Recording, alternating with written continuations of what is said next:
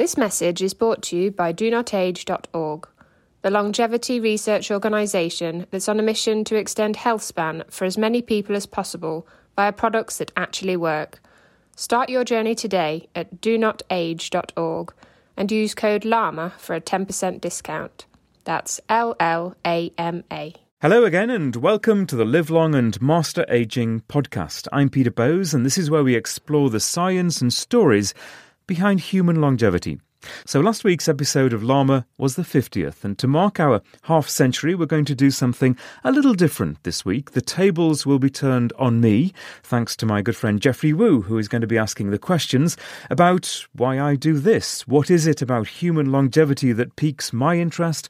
What got me interested in fasting as an aid to living a long and healthy life? And where will it all end? Well, it doesn't actually ask me that, but it's certainly a deep dive into some of the topics I've covered with many of the guests we've had over the past year, and I thought you'd like to hear my perspective. The interview was first published on Jeff's Human Enhancement podcast, which has also just republished LLAMA episode 19, in which I interviewed Jeff about his work and really insatiable curiosity when it comes to enhancing the human body. So, for 1 week only, a special partnership, 2 podcasts come together. We have different approaches, but common interests, and certainly a shared passion for all of this. So please enjoy Human Meets LLAMA. Hey everyone, welcome to the Human Enhancement Podcast, the new name from the Thinking Podcast. I'm your host, Geoffrey Woo, and I'm really excited to have Peter Bowes with me today. Peter is a long-time experienced reporter for the BBC and also the host of the LLAMA podcast. And we've gotten to know each other over the last couple years when Peter had an assignment to cover fasting in Silicon Valley, and we became friends, connecting over all sorts of weird. Now it doesn't seem that weird, but I guess for the general population, weird sort of eating routines or weird regimens to potentially increase our longevity. So I'm really excited to turn the tables here, where I'm the host and Peter's the subject. Welcome to the show. Thank you, Jeff. Good to talk to you again. Yeah, so we've obviously, I think even in the last year or so, seen a bit of a tidal shift going from fasting more and more going to the mainstream. I'm curious how you first started getting into the notion of fasting. I know you've been covering this space for, a few years now. Yeah, it's going quite a long journey, and it's a journey I think that still has a long way to go for a lot of the reasons that you've just been spelling out in terms of the science is progressing, but then I think the acceptability factor is still kind of hanging in the air in terms of fasting and people's understanding of what fasting is. So my journey, it started with a series of BBC documentaries and features that I was doing, covering different aspects of health and fitness. And that included diet, and eventually it led me to fasting and to groups like yours. So I made, for example, a documentary about one of the so-called blue zones just outside of Los Angeles. And for all they're not a particularly fasting community-oriented group of people, I think their longevity, and they live 8 to 10 years longer than most Americans. Diet is a key component of, I think, one of their secrets to longevity, the others being the amount of exercise they do. And I think there's a certain element of spirituality. It's a Seventh-day Adventist community, and they respect the Sabbath being a Saturday. I don't think you necessarily need to be religious for this to work for you, but it's a kind of, let's move away from technology, let's spend time with our families, let's just decompress for a little while. And I think those 3 components of exercise and diet and spirituality all help them achieve a great age. So that's kind of my history, covering stories like that, and it led me to you and to your group, and we had a great breakfast in San Francisco, and that was a beginning, really. I think. I mean, I'd done some other stuff with Walter Longo at USC, of course, and taking part in a clinical trial, periodic fasting as opposed to the more intermittent fasting that you do. But all in all, it sparked my interest, and as I say, I think there's still a long way to go in it. So when that initial Seventh-day Adventist story came, was that something that you were motivated to cover yourself, or it was an editor assigning that on your desk? Like, how did you even come across those initial inklings of a story? Yeah, it's always a little bit of both Sometimes an editor will have a vague idea as to an idea or a title for a documentary series, and then it's left to you, the reporter, to fill in the gaps and really to find the story. So I was asked to do a series, actually the very vague title of What If? What if is all I was given. And so I added to that, well, what if we could stay young forever?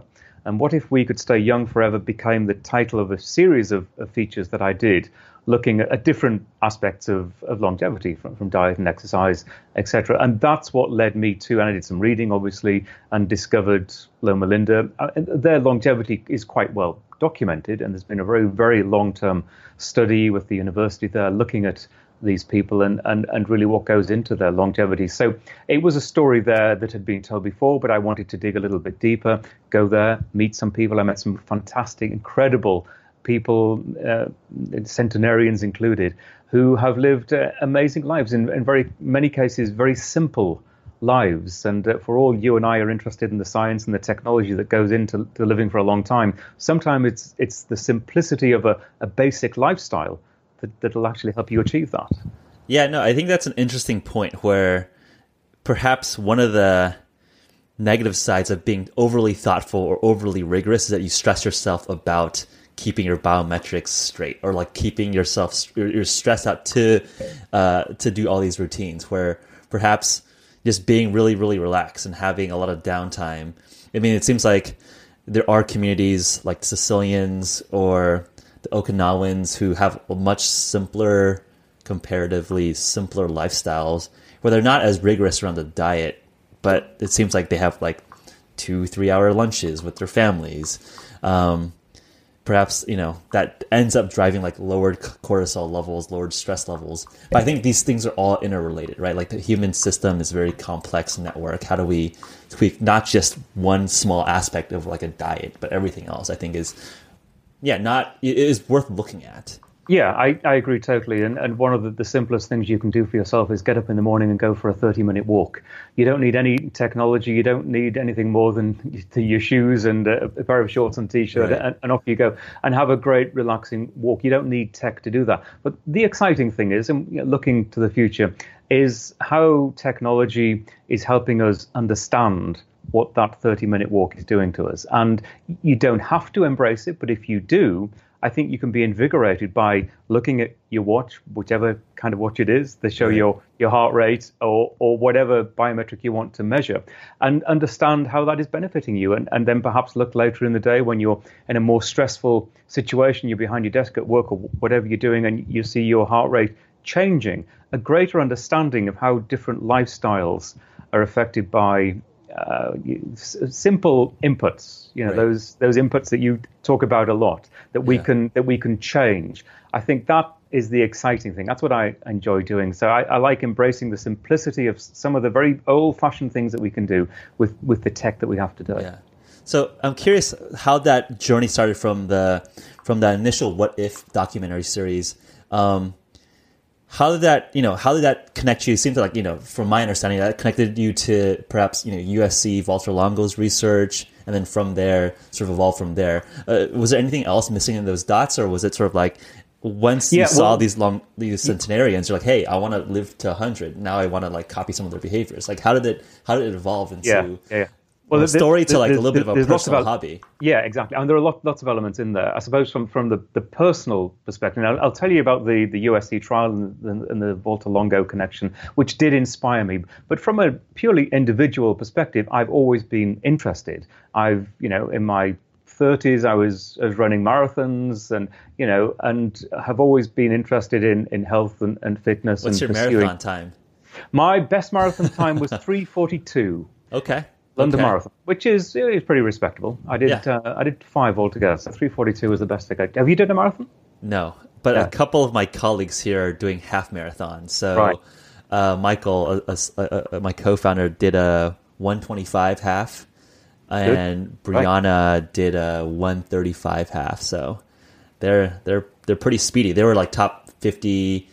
Brianna's like a top 50 woman finisher in the half marathon in San Francisco, and Michael was a top 100 overall out of like 5,000 people. So yeah, great, that's good. So yeah, cool. I mean, I was doing that as I say, in my 30s, and as you get older, your exercise regime changes. But my interest in the science, and especially the tech side of things, really increased in, let's say, in the last 10 years or so, when I started to meet people like Walter at USC and others. So my journey stems from a basic interest in my own longevity. And I think we all, on a scale of 1 to 10, we vary considerably, don't we, as to how much we think about our longevity and why we want to live to be a great age. A lot of people, and this is one of the things I explore in my podcast, nearly always ask the same penultimate question.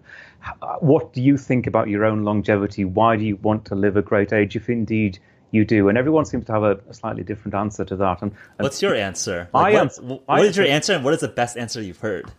My answer, a lot of the answers are quite similar, but the best answers are actually, there's a certain parallel with how I feel about my life and longevity, in that life is good. Basically, life is potentially very good. Live the correct way. Live the way that I want to live it. And you might as well enjoy it, because the alternative isn't particularly exciting. And there are, this is a wonderful world, and tech is exciting. You don't necessarily need tech to live that exciting life, but it's a much smaller world thanks to tech in many respects, that we can travel, we can do things. And that's why I want to live, because I want to see. I'm a journalist. I often say it's because I want to see what happens next. We're just tipping our fingers and toes into all of these things at the moment. But what's going to happen next? What will Apple be announcing in 10 years' time? What infomercial from Apple, or whichever tech giant is dominating the scene in 10 years' time, what will they be telling us about? I can't wait to see. So that is a big part of why I want to keep on living. No, that definitely resonates with myself, right? Like, we have an infinite time of not having any consciousness, right? Like, essentially an infinite amount of time where we weren't alive. There's going to be a close infinite amount of time that we're dead. So having a little bit more time of having some consciousness, some perception of reality, yeah, why not? Like, it's fun. I think if you're basically healthy and have your needs covered, like, you can always sort of revert into like a very fun, childlike state of just like exploring the world, where I think, yeah, I mean, you can get into like why people would want to die earlier, but I think people stress themselves out essentially to the point where it's like, oh, it's not worth living anymore. Yeah, exactly. And the other element to this is, and I talk a lot about health span versus lifespan. And you hear anecdotally a lot of people say, oh, we're all living longer. And it's true. We are living longer, but what state of health are we in the final decade or so? And that's that crucial health span stage.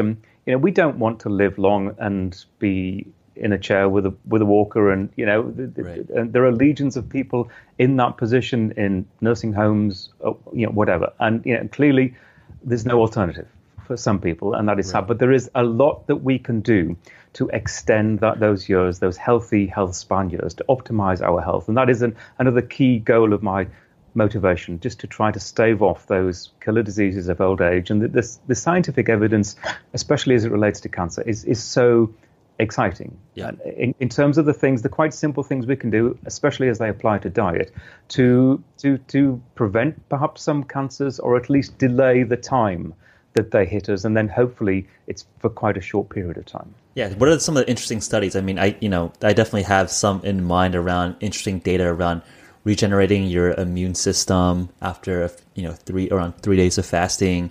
Really interesting data around the cancer effects around IGF-1. A growth factor that, and I think it's like a trade-off, right? Like, you want growth factor to grow muscle, but if you overstimulate your growth factor, that fuels cancer cells.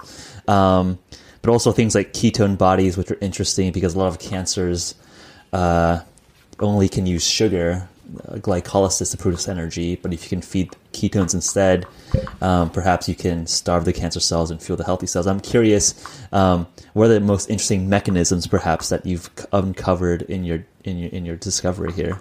Yeah, well, you probably just mentioned it, IGF-1, and the possible connections with cancer, and how we can change those levels of IGF-1 through diet. And that really comes right back to the USC trial and the work of Walter Longo. And so I was doing the What If series, and that's how I first met Walter. And he just said as a throwaway comment, look, I'm doing this clinical trial in a few months' time. You want to take part? And it was as simple as that. So I said, well, yeah, why not? So I was one of the first 19. He eventually had a sample of 100 people, but I was the first group of 19. And this is a trial that looked at the effects of a periodic fast. So it's a fasting mimicking diet. So it's not a complete fast, or the kind of fast that you've been doing. So there is some limited amount of food designed clinically by USC, and the whole experience is quite clinical and scientific. It all comes in little white boxes, and all you've got to do is just eat on day 1, 2, 3, 4, and 5 what it gives you in the box. And those are basically plant-based soups. Little tiny energy bar. It's a low protein, relatively high fat and low carbohydrate 5-day diet. About 1,100 calories on day 1, about 700 calories on day 2 to 5.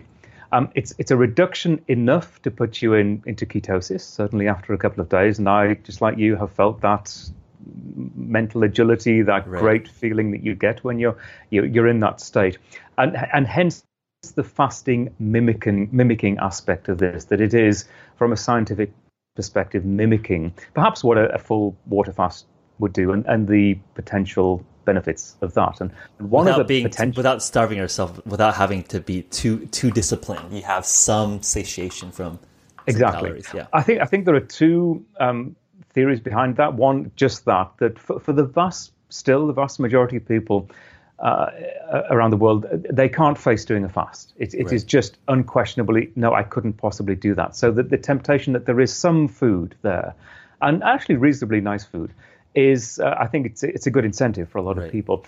The other reason is that it's a safety factor, that fasting, and I always emphasize this, look, fasting can be dangerous for some people. Fasting can kill if there's the wrong... Yeah, I mean, it ends up being starvation, right? Like our species have faced starvation for the longest time.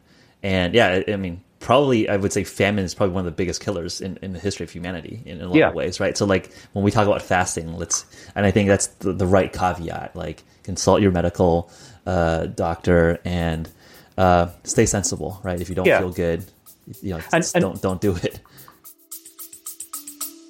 And we'll continue this conversation in just a moment. Hey, quick question for you. Are you someone who wants to be fit, healthy, and happy? And what if I told you could get your dream body by simply just listening to a podcast? I'm Josh. And I'm KG, and we're the hosts of the Fit, Healthy, and Happy podcast. Listen, we get it. Fitness isn't easy. Carbs, no carbs. Just stop, okay? It doesn't have to be that complicated. And that's why we made this podcast. We get straight to the facts so you can become your best you. So the way to check us out is click the link in the show notes or search Fit, Healthy, and Happy podcast on any of the major podcast platforms. We'll see you soon.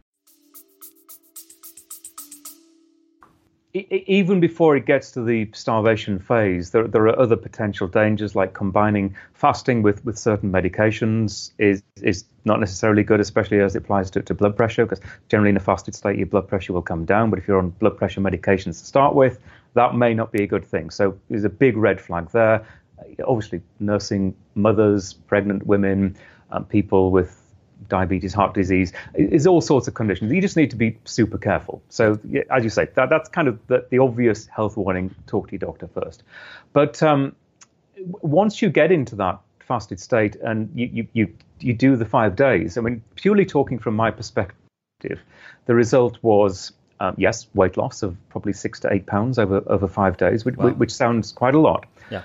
And my blood pressure came down slightly, and the key factor being IGF-1, insulin-like growth factor 1, this secondary growth hormone. This is not GH. This is not growth hormone that your pituitary gland produces, but perhaps not at the level most Americans have in everyday life. So in other words, we can survive with considerably reduced levels of IGF-1. And the evidence, certainly from experiments with mice and other animals, suggests that there could be a cancer prevention factor there. And the little sort of sidebar story here to this is the story of people with Laron syndrome. Laron syndrome affects about maybe 300, 400 people around the world. They're a very group of people. They are the largest group live in Ecuador, southern Ecuador, and they have a genetic defect that means that they can't produce IGF-1. They have nominal levels of IGF-1, and as a result, they are short in stature. They're about 3.5 feet tall, and the amazing thing about these people is, and this is statistically proven, that they just seem not to get cancer. And don't get cancer. Well, there's one case that I'm aware of, and the scientists in Ecuador and Walter Longo is aware of in Ecuador, of a woman who did get cancer and die from cancer. But generally speaking, compared with their siblings who may be normal in stature, who have normal levels of IGF-1, that the genetic defect they have is recessive. So it doesn't necessarily mean that all members of a family will be in this way. So they'll have normal-heighted siblings, and of course, if you look at geo effects as well, their neighbours, the general diet of the community, if you want to take in all the factors that affect people's growth, they are significantly different in terms of their apparent resistance to cancer, diabetes as well. So any longevity data, or is that too? Well, too here's the other interesting thing. It's complicated in the fact that it's a small sample group, first of all, and they live in very remote areas of southern Ecuador. So gathering the data is quite difficult. But the evidence so far suggests that they do not, and this is kind of the spanner in the works, they do not live particularly long lives. They get to a good age, but then tend to die from other things. There's actually quite a high rate of accidents amongst people with Laurent syndrome. That may well be as simple as the fact that they are short, and they are more prone to road traffic accidents. So there is, anecdotally, they seem to be more susceptible to depression and suicide as well. And maybe that is as a result of being short, and they don't want to be short. Right, so, social, cultural factors rather than just straight physiology. Yeah. I mean, I think it's interesting. I think that brings up an interesting point where I think a lot of these things are trade-offs, right? Because if you are trying to be a bodybuilder or trying to gain lean muscle tissue, growth factor, growth hormone is very beneficial for that. And it seems like as we get more and more understanding around how these things work, it seems like you'd want to essentially, perhaps potentially shift your body in different states. Sometimes you want to be really looking to put on mass. You might not want to be fasting. You want to change up your fasting routine. If you're really looking for a period of, recovery, anti-cancer, anti-metabolic syndrome, maybe shift into a period of fasting. But I think it is naive to say this is like one size fits all. Everyone in the world should do this exact routine, because everyone's goals is different. Everyone has a different starting point. Yeah, I agree. It certainly is not as simple as that, and it would be great if it was, but it isn't. We were all different, and not only are we all different, as you said, we all have different goals and aspirations. We don't all want to lift weights. I think an element of weightlifting is probably good for most of us, especially as we get older, to maintain muscle mass. But we don't always want to do that. We don't all want to be marathon runners. So yes, we have different goals, and especially if you adopt fasting on a regular basis, and the idea behind periodic fasting is that you don't just do it once, of course, for 5 days. You need to revisit it, because your IGF-1 may come down, but then it's eventually going to go up again as you refeed. So there's a lot of work going on at the moment to try to determine how frequently should one fast, in terms of optimizing this 5 days, how frequent. So do you need to do it every month? The clinical trial was actually every month for 3 months. Maybe that's too much. Maybe it's every 3 months, every 6 months. And again, it isn't a one size fits all. So we're all going to be different in that respect. But one interesting thing you mentioned about muscle mass.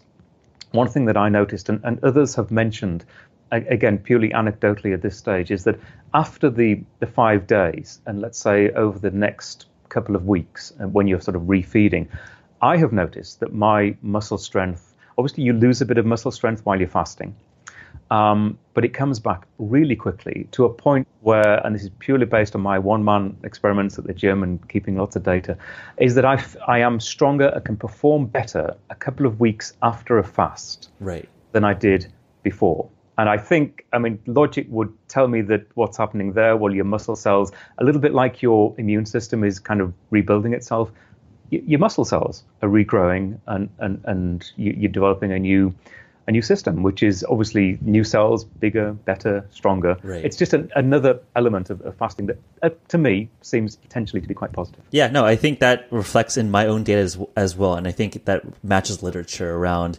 I know in a multiple day water fast, human growth hormone actually elevates, and IGF-1 drops.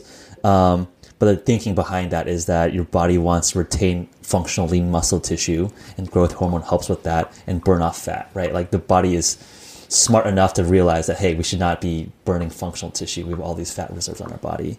So I'm curious. So basically, was that like a tipping point for yourself after you saw the data on your own body? You're like, whoa, I can actually measure something. It's not just like in my own head. There's actually biomarkers that actually show potential that this is healthy for me long term, that you became. Is this like now part of your daily lifestyle? Was that a tipping point for yourself? Yeah. It was certainly a tipping point in seeing my own data, and I think that you see it there in kind of black and white or on a computer screen or whatever. And it's about you, and especially if it correlates with how you feel. And as I say, I feel this kind of renewed sense of strength immediately after a fast. If you can then look at the data and have that explained as to why you are probably feeling like that, it motivates you, and it certainly motivated me. Since the clinical trial, which was about 4 years ago. So this was just a one 5-day fast mimicking diet trial, or is this over three of these 5 days over 3 months?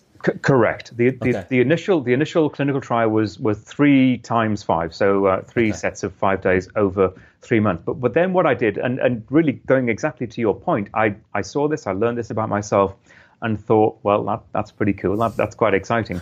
However, there isn't much point in me just doing a one-off clinical trial and leaving it there. You've got to. This is long-term science. We are talking about longevity, so you've got to try and see it through. So since then, I've revisited that 5-day periodic fast several times, over a dozen times now. But experimenting each time, leaving different gaps between the fasts, and I'm still working on that. And I know that Volta Longo is still working on that as well. And this is the company behind the food is now commercially available, but the experiments go on. The company El Nutra, based in Los Angeles, are working with doctors now around the world and dietitians to use this food. So it's ongoing research in terms of what is the optimum time to leave between. So that's what I've been experimenting with. What I'm actually planning to do in the next 6 months is revisit a more intense use period of this 5-day fast, and maybe again do it once a month for at least 3 months. So I'm actually curious. So when you do these 5-day, I guess calorically restricted ketogenic, weeks, what has been it sounds like you're still experimenting, but like, have you settled on a typical rhythm, or is it you feel like you're kind of not feeling that good and you want to sort of re-jumpstart your system? Yeah, I actually have. I've found that the rhythm, I think, that works for me. And there's always a social, I mean, you'll have found this a million times probably, there's a social element to this in terms of when you're doing your fasting. So I settle on a Thursday, and on a Sunday to Thursday regime. So whereas day one is Sunday, and you've got to choose your weeks when it's going to be appropriate. There is an element, and as one downside of this particular diet, and this is the food that originally was supplied by USC, is that there is an element of cooking involved, and that you need a stove to prepare the soups. Some you can prepare in a microwave, but others, I think there's a lentil soup. You do need to slowly cook it over a period of 15 minutes. Are you making your own foods, or are you still using the pre-prepared foods? I'm still using the pre-prepared foods, which I think I want to stick with. I mean, I know a lot of people, you've just got to go online. People are mimicking the official 5-day diet, and yeah, you can do that, I think. But it sounds like it's much more convenient. Everything's counted out for you. Well, exactly. Everything is counted out for you. You just, as I say, you just eat what is in the box. So I do it a Sunday to Thursday regime, and that's a little bit of psychology there in that there's a Friday and a Saturday to look forward to, which are generally the most sociable days. So that, and you've got to be careful on day 6, which is the Friday, the getting back to normal. You can't just go and splurge and eat what you like. You've got to ease back into it. But certainly by Saturday, you're kind of pretty much back to normal. And it's a reward. It's something to look forward to, because for all, I increasingly enjoy the feeling of being fasted. I enjoy the ketosis feeling, the mental agility. Are you fasted right now? No, I'm about 40 hours into a fast. Oh, are you? Actually, right. Yeah. I would never have known. Yeah, but so how do you feel right now? It's always like a refreshing set point to just sort of calibrate your week around a typical rhythm. Generally, very clear-minded. I had some hard workouts the week before, so I wanted to give my body time to reduce inflammation and sort of recover and heal. So doing a little bit of a longer fast than my typical 36-hour fast. Yeah.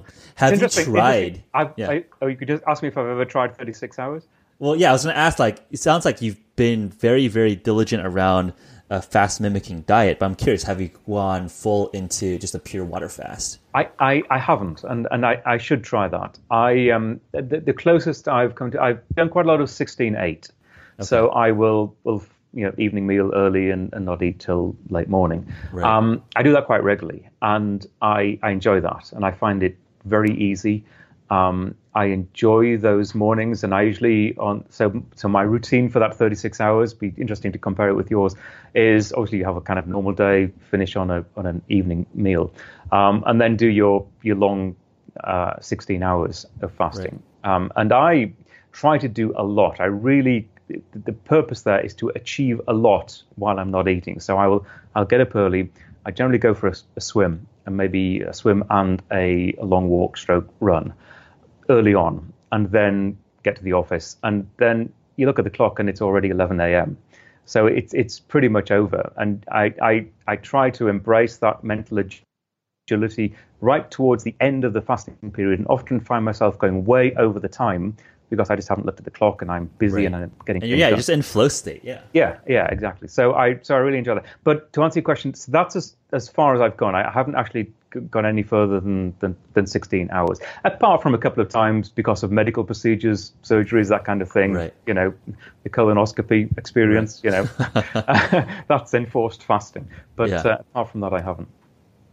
Why? Just it seems hard. But I mean, it sounds like if you are relatively good at getting into ketosis, it seems like it would be something that's very doable for yourself. I'm sure it is, and I'm not particularly averse to it. It's just I just haven't got around to doing it yet, and I need to apply myself and set to and do it. And I will do it just to see what it's like.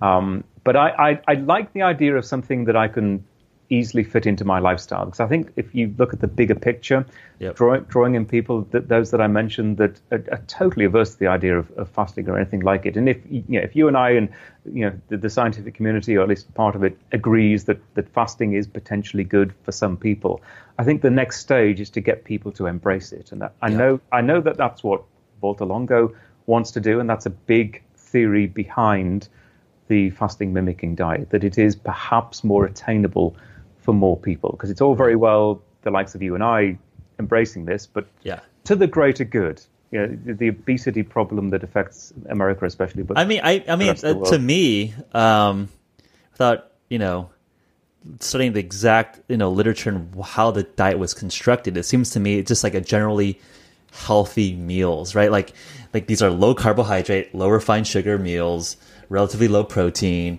and then higher amounts of healthy fat meals, right? Like these are sort of classic low carb meals that are with like reasonable whole foods and all of that. So it's just almost in a way, just like reverting to the basic, simple meals, and don't eat don't eat too much. Where it's like not even like going into fasting, or it's calorically restricting to some level, but in some ways it's like you're just eating like a pretty healthily for 5 days. Yeah, in some ways, right? Yeah, and that's where you can combine what we understand now. And of course, there's nothing new about fasting. I mean, fasting goes back centuries, and different religions adopted thousands of years, thousands of years.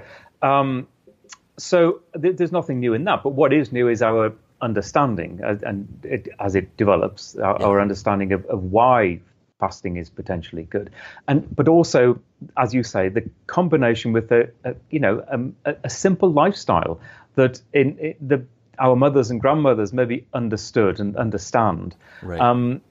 Combining that sort of ethos with the science and again the tech that we can use to monitor the fasting, I think all together is potentially to the greater good. Yeah, absolutely. I think my sense is that just like how exercise is now, everyone has their own routines for exercise. It's clearly like generally healthful to do that. And there's all these different schools of thought. I see perhaps the same thing happening with fasting, where fasting, the broad concept is generally going to be seen as healthful. And there's different schools and different protocols to do, fasting for people's certain goals. That seems to be a reasonable sense of the future given historical context. Moving, any last thoughts on fasting? I'm just curious to sort of, instead of, seeing, what other interesting things have you seen given your Llama podcast and you have a broad swath of interesting folks coming onto your show. What else have you seen or have you adopted into your personal lifestyle or considering to adopt to your personal lifestyle that's not perhaps food or diet related? Right. So if it's not food and it's not diet related or even exercise related, I suppose the element that I would acknowledge that I could do better on is actually probably that spiritual side, the one that I mentioned from the people of Loma Linda. They have their exercise, they have their diet, and then it's very difficult to quantify. But there clearly is something there. And of course, everyone, people talk about meditation and a mindful way of life. And that's big where you are, especially. It was it Phil Libin who you introduced me to? A great conversation for the podcast. Yeah. Said, you have to be a little bit crazy to do any of this, but crazy is accepted in San Francisco. And and it's right. But I think that's spreading. And, if you consider, I don't necessarily consider meditation or mindful practices to be crazy, but it's the area that I think I could do better at. And I think I've learned from whether it's I interviewed a great 102-year-old woman a few weeks ago, Ethel Travis. She lives down in Newport Beach. And we had a fantastic conversation for the podcast. And she hadn't particularly throughout her life paid too much attention to her diet or her exercise regime. She was a ballerina in her younger life, so she was clearly flexible and agile and fit. But she didn't obsess over especially her diet. But the big factor, and especially in her latter years, and right now, I drew from her was that she had a great social life. And she put effort into her social life, into meeting once a week. She described them as her girls, her group of friends. She has a book club. They get a book, they read it, they get together over a meal, and they discuss their book. Right. And she goes to stretching classes, and she likes nothing more than just going out to dinner with people, friends, or having people over to her apartment. And I think that element of having something just to look forward to from a spiritual, mindful perspective, however you want to describe it, I think is a big part of what keeps her going. And I think we can't ignore that. Yeah, I'm actually curious. Like, is that cause or is that effect? Because you could imagine, the skeptic or not the skeptic, but just like the scientist, like, okay, is Ethel just an energetic 102-year-old, and therefore she's applying all her energy to all these social activities, or is it the reverse, where she's doing all these activities, filling her life with an abundance of activities and joy that's making her live longer, right? Like maybe it is just like a virtuous cycle. Who knows? That's an open question, perhaps. It's a totally open question, and I think everything is intertwined. So I think it is there's cause and effect. She I think a huge part of this is just doing the doing. Her body is moving. Her mind is working. She's planning ahead. She's thinking about people. She's organizing the next event. And then to achieve that, her body physically reacts to actually get there. So everything is working, all, from the brain to her legs to her eyes, everything is involved. So the synapses might be snapping in her brain, but it's a full body experience for her. And I think I mean, they say, aircraft, they're best in the sky. Just keep them moving, keep them working. They're engines. Right. Engines are best when they're working. And I mean, you know more about this than I do. They see the body as an engine and keep it moving, and it keeps working. Yeah, it stands to reason. I think we've all probably anecdotally have seen older folks in our lives who seem like they're just sort of dimming in terms of like the joy of like doing things. And it's like, so it's interesting. Is that the cause or an effect? If, where does that spark come from? Can you, if you are, getting into, more of the later stages of life, can you sort of mind over matter, like re-find some spark? Yeah, I think you can. And another guest I had, a guy called Floyd Norman. He's 82 years old. He's quite well known. He's famous in the animation world. He was the first black animator to be employed by the Walt Disney Company. He worked with Walt Disney in whenever it was, 1950s. And he kind of made news because at the age of 65, he was asked to retire. He was forced to retire by Disney. That was just the time that the people, as in most modes of life, that is when you retire, 65. And he didn't want to retire. He hated it. He was depressed at home, and he kind of forced his way back into the company by going freelance. And to this day, at the age of 82, he is still working, doing what he loves, and that is as a cartoonist. And he's still doing that, and he wanders around the Disney lot, and he's still got a purposeful life. But I talked to him about how he stays young, and one of the things he does, and it's really fascinating, he's moved with the times. He isn't just one of the old guys with a pencil and paper. He has embraced technology. He's embraced digital editing, and he used Final Cut Pro 7 for a long time, like a lot of people, and then Final Cut 10 was introduced. Many editors hated that and were forced to learn from scratch the craft of editing using a different software. He did that himself. He embraced it. I mean, many others in his position would have shied away from that. Yeah, it's rare. But it's rare. He embraced it perhaps more than someone 50 years younger might have embraced that particular task. And he says that is one of the big things that keeps him young, by facing up to these challenges and being with younger people as well. He says most of the people that he works with now, I mean, clearly, and it's kind of obvious that they would be younger, but he embraces the fact that they are younger than he is to work with and to socialize with. Yeah, I think there's definitely a notion around and I think that's like a big part of like the fasting communities, or just talking to other biohackers or people interested in longevity, right? Like if more and more people around you are talking about exploring these concepts around being more healthful, you naturally gravitate and shift your own behaviors more towards that new normal, as opposed to, I think, a very complacent standard culture that doesn't really care about health until you're actually sick.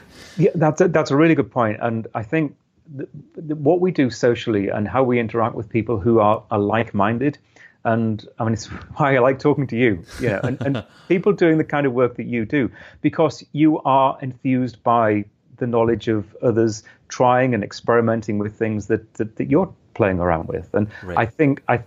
I mean, you have your breakfasts, and I really enjoyed that day because there's a group of like-minded people. No one's quite certain as to how this is affecting us, but I think the group knowledge that you can glean from something like that is motivating. Yeah. And I think it's the same as our 82-year-old animator working with younger people doing the same kind of work. You can draw a lot from that. It's difficult to quantify this. You can't really apply data to what we're getting from that social situation, but it's tangible to me that we do benefit a lot from it. Yeah, I think it's like studying culture, right? Like if people are saying that, hey, like the default norm is kind of just normal, well, it's not. It's just like actually just like kind of a crappy culture that's not really well defined or thoughtful. We actually have some audience questions. What did you take for granted most when you're younger, now that you appreciate being older and studying longevity? That's a great question. Taking for granted when I was younger. Well, I think if I maybe turn the question around a little bit, it's not so much taking for granted, it's just not thinking about your health and longevity. And I suppose, therefore, you're taking for granted your ability to run a marathon at the age of 32 or whatever it is. So yes, you are taking for granted your state of health and what you can achieve at that young age, and perhaps not thinking about. And if any 20-year-old, 30-year-old asked me for advice, it would be to think more seriously about the progression over the years and what you can do when you're younger to perhaps slow down that progression, that deterioration, that inevitable deterioration in your physical ability that is clearly going to happen to all of us. But we all know that there are things we can do. So I suppose, it's kind of obvious. You take for granted what you can do. Yeah. I think it's funny. It's like this is like the old fogey advice that you hear like as you're growing up, but I feel that more and more as like you just don't recover as fast, or you have like these niggling injuries that take longer to heal, or you can't necessarily run as fast as you did when you're 22. It's interesting. It's like now I feel like I'm like being like the old guy on the porch being like, be thoughtful, like maintain when you're early. But I think it's like a kind of a learning process for people. I think when you are young, there is some sort of bliss to the naiveness of being youthful. But hopefully, I think with culture, with things that we're talking about and educating people on, people can be a little bit more thoughtful when they're growing up and have like the abundance of energy to be experimenting with some of these longevity behaviors. Yeah, and I think, and the same applies to diet, of course. When you're young as well, you tend to, and I think when you're younger, you focus on other things. You focus on school or career or sports or whatever your thing happens, or all of them, whatever your thing happens to be. And certainly, I didn't think about food. Clearly, our understanding of food was different then, but I would just eat anything that I wanted to eat and gave no thought at all. So, and I was taking for granted, I suppose, the fact that it didn't seem to affect me at the time. But with hindsight, clearly it was affecting me. I think you're better able to cope with bad stuff, bad food, and it was pretty bad in many cases at a younger age. But given if you could turn the clock back, that's one thing I would certainly change. Is optimize earlier, right? Just be more thoughtful earlier. Yeah, exactly. Yeah, I'm gonna adapt a question here as a nice segue. So. Or to wrap up here. So what are you excited about moving forward? What are the most interesting technologies, interesting developments? I know you mentioned a little bit about looking forward to the new Apple Watch. What are the key things that you're most excited about in the coming few months, coming years? I'm quite looking forward to actually getting even more sort of geeky about this and because the more I understand, the more I want to gather the data about myself and do more self-experimenting. And I know that's not for everyone, but because we have the technology that enables us to swim with a watch and to count the laps and to monitor your heart rate, and apparently now to monitor your recovery rate and see how your heart rate changes during the day. I'm excited about gathering more of that data about myself but applying the knowledge and doing more fasting and maybe modifying the kind of fasting that I do over a period of time, because I feel the benefits. I actually feel, and this is incredibly cliche to say this, but I feel at my age way better than I did 20 years ago, because I'm applying it. My diet is much more sensible, and I think it's much more fully thought through. I'm benefiting from fasting. I think I want to do more fasting, and I'm not going to go. Does it look like blood work? Does it look like crazy wearables, like pseudo implants? Because I know you probably saw me wearing a continuous glucose monitor at some point. Yeah. What does that look like? What are the tangibles? Are you gonna be in like drawing 17 vials of blood every week? Well, I suppose if I could, I probably would. And then reality dawns, and these things are expensive, and these things are time consuming. So you have to temper everything with reality. But yeah, I think certainly more blood testing. I haven't tried the glucose monitoring that you did, but maybe I should do that as well. But just the tech on my arm, just the monitoring of the biomarkers that are quite, the data that's quite easy to gather.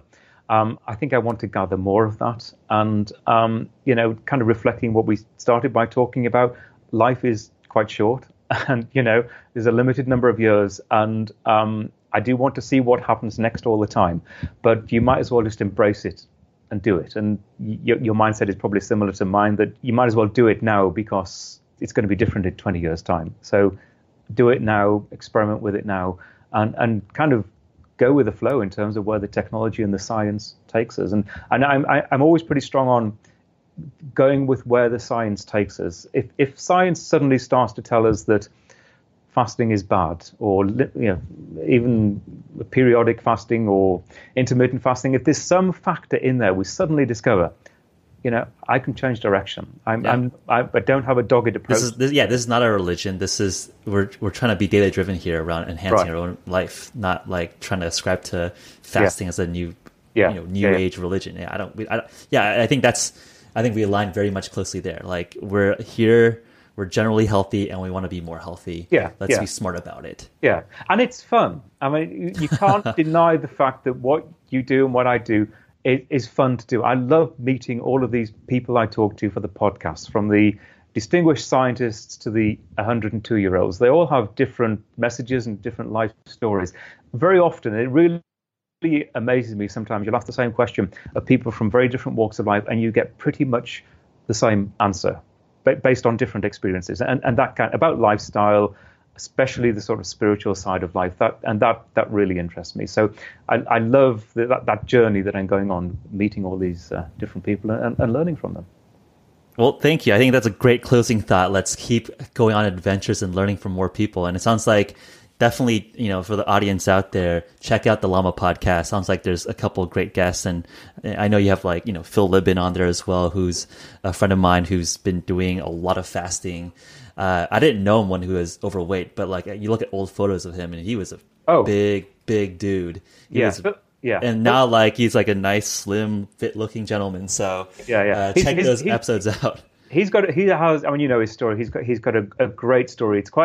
It's an extreme story, and it's quite a unique story, but he tells it very well. And his experience, and from what I can gather, he's still doing it. And the interesting thing he's figuring out, of course, he's got to his optimum weight, but he wants to figure out how he continue fasting in the future. Yep. Obviously, without losing too much more weight, because that wouldn't necessarily be good for him. But he just loves, as he puts it, the mental euphoria of that state that you get into. Yeah, absolutely. Peter, it's always fun to chat, so I'm sure we'll continue the conversation. Of course, when you drop by next to San Francisco, please come again. And will do. Likewise. I'll drop you a line when I'm down in LA. And one thing I should do that we talked about a number of times, I should start some breakfasts here in Los Angeles to get a few like-minded people together. If anyone listens, breakfast in LA. Anyone listening, anyone watching, get in touch with me through at Peter Bowes or wherever, and we'll try and organize something. All right. Cheers. All right. Thank you so much. Jeff. Okay. Bye-bye. Bye. Peace. Awesome.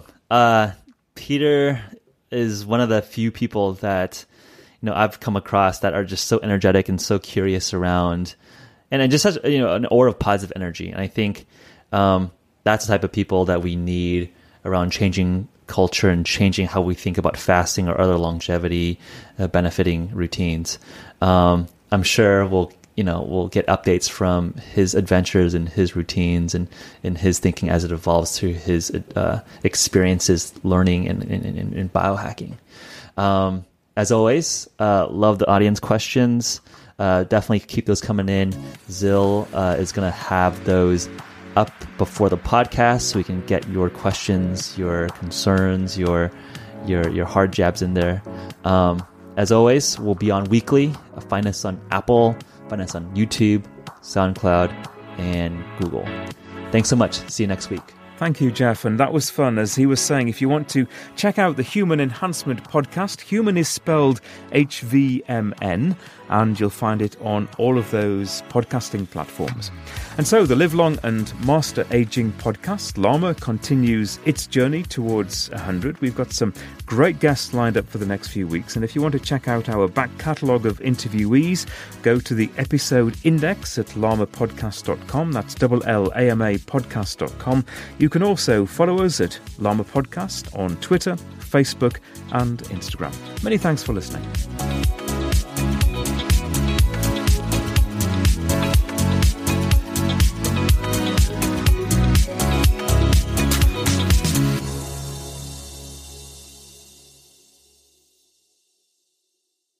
FlexBeam is a portable red light therapy device that's now being used by leading athletes, including the Norwegian tennis player Casper Ruud. Whenever you put the FlexBeam on, you feel it starts to work right away. I need something that can help repair all the fibers that I have broken in the nerves.